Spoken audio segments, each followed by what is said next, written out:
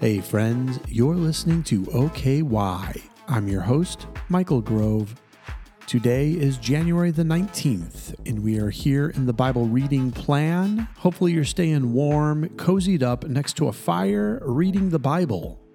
Or maybe you're listening as you're driving through the snow and the ice right now. Whatever it is, let this warm you as we read God's Word together. Again, reading out of the New International Version. Today we start in Luke chapter 15. Now the tax collectors and sinners were all gathered around to hear Jesus, but the Pharisees and the teachers of the law muttered, "This man welcomes sinners and eats with them." Then Jesus told them this parable. Suppose one of you has 100 sheep and loses one of them. Doesn't he leave the 99 in the open country and go after the lost sheep until he finds it?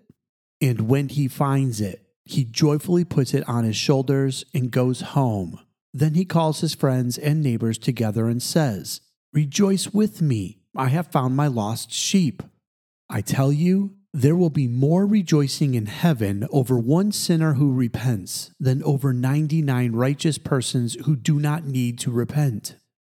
Or suppose a woman has 10 silver coins and loses one. Doesn't she light a lamp, sweep the house, and search carefully until she finds it? And when she finds it, she calls her friends and neighbors together and says, "Rejoice with me, I have found my lost coin." In the same way, I tell you, there is rejoicing in the presence of the angels of God over one sinner who repents. Jesus continued, "There was a man who had 2 sons. The younger one said to his father, 'Father, give me my share of the estate.' So he divided his property between them. Not long after that, the younger son got together all he had, set off for a distant country, and there squandered his wealth in wild living. After he had spent everything, there was a severe famine in that whole country, and he began to be in need. So he went and hired himself out to a citizen of that country, who sent him to his fields to feed pigs. He longed to fill his stomach with the pods that the pigs were eating, but no one gave him anything. When he came to his senses, he said, 'How many of my father's hired servants have food to spare, and here I am starving to death?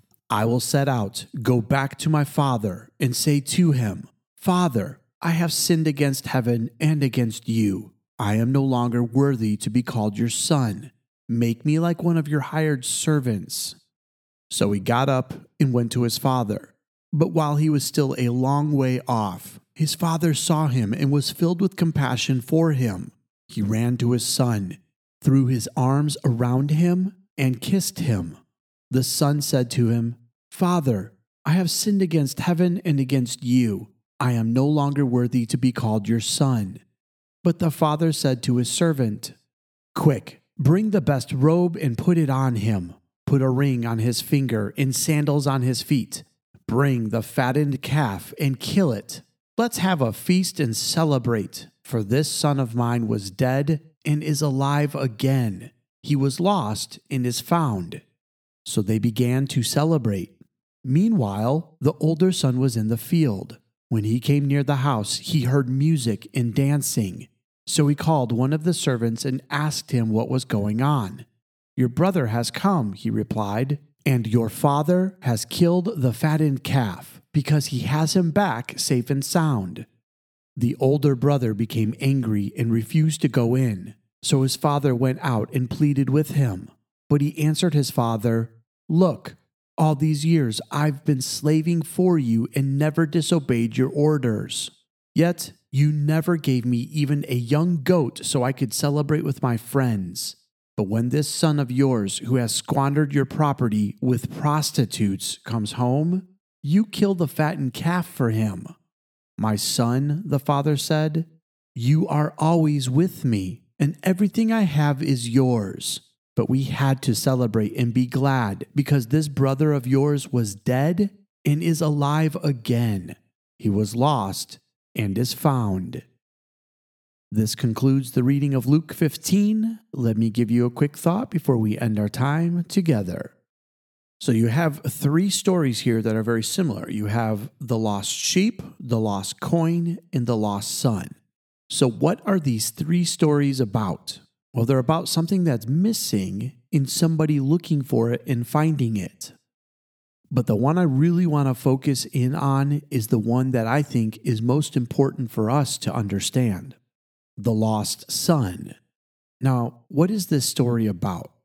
See, many people think it's about a son who walks away and messes up everything, yet still is able to come home and be loved by his father.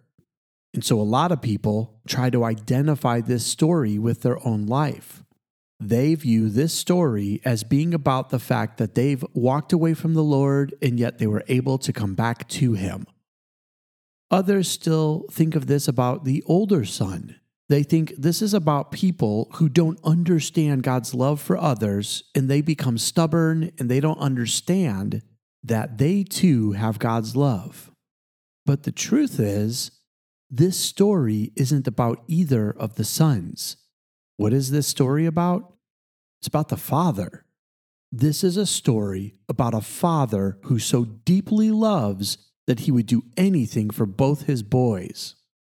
Now understand something. The crowd that Jesus was talking to would have been so offended by this story. Just take the beginning of it. There's a boy who disrespects his father and asks for his inheritance. In that culture, it was the same as telling his father, "I wish you were dead and I can have what's mine once you die." The audience that was listening to this story, if this had happened to them, they would have kicked that son out and completely disowned him, giving him nothing. Yet what happens? The father divides everything up and gives it to the son anyway. Then what happens? The boy goes and squanders it all. He just wastes it away, living the high life.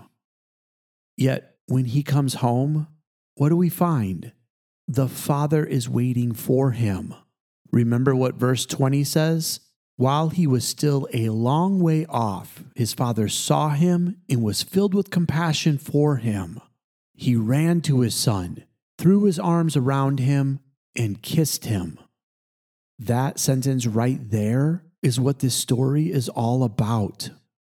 That though this boy ruined everything, he disrespected his father and turned his back on him, wasted away everything that should have been saved up for an inheritance for generations to come. Yet the father not only accepted him back, but was watching and waiting for him to return.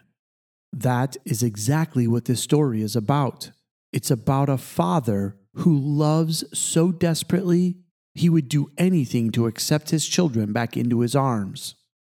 Ooh, what does that sound like? Oh, I know. A heavenly father who would do whatever it takes to make sure that he can accept his children back into his kingdom. So he sent his only son, that whoever would believe in him would not perish, but have everlasting life. Jesus is telling a story about what's going to happen for all of us.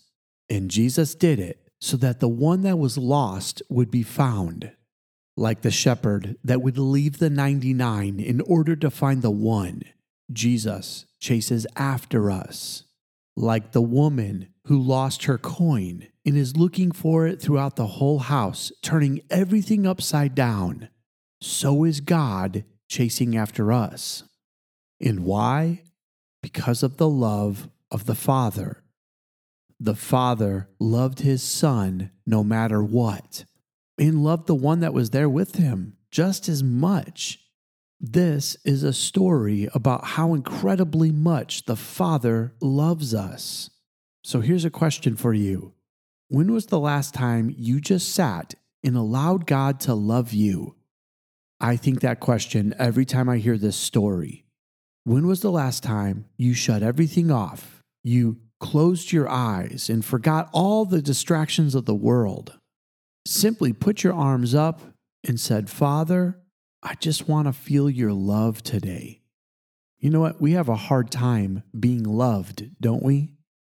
It takes us slowing down and allowing God to love us. So maybe practice that today. Take a moment where nobody else is around you. Don't look at your phone. Don't listen to music. Don't even have a prayer list or things that you're praying and asking God for.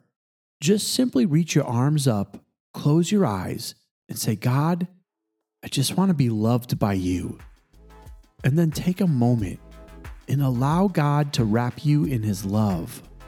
Because the truth is, he's been watching and waiting and hoping you would come running to him.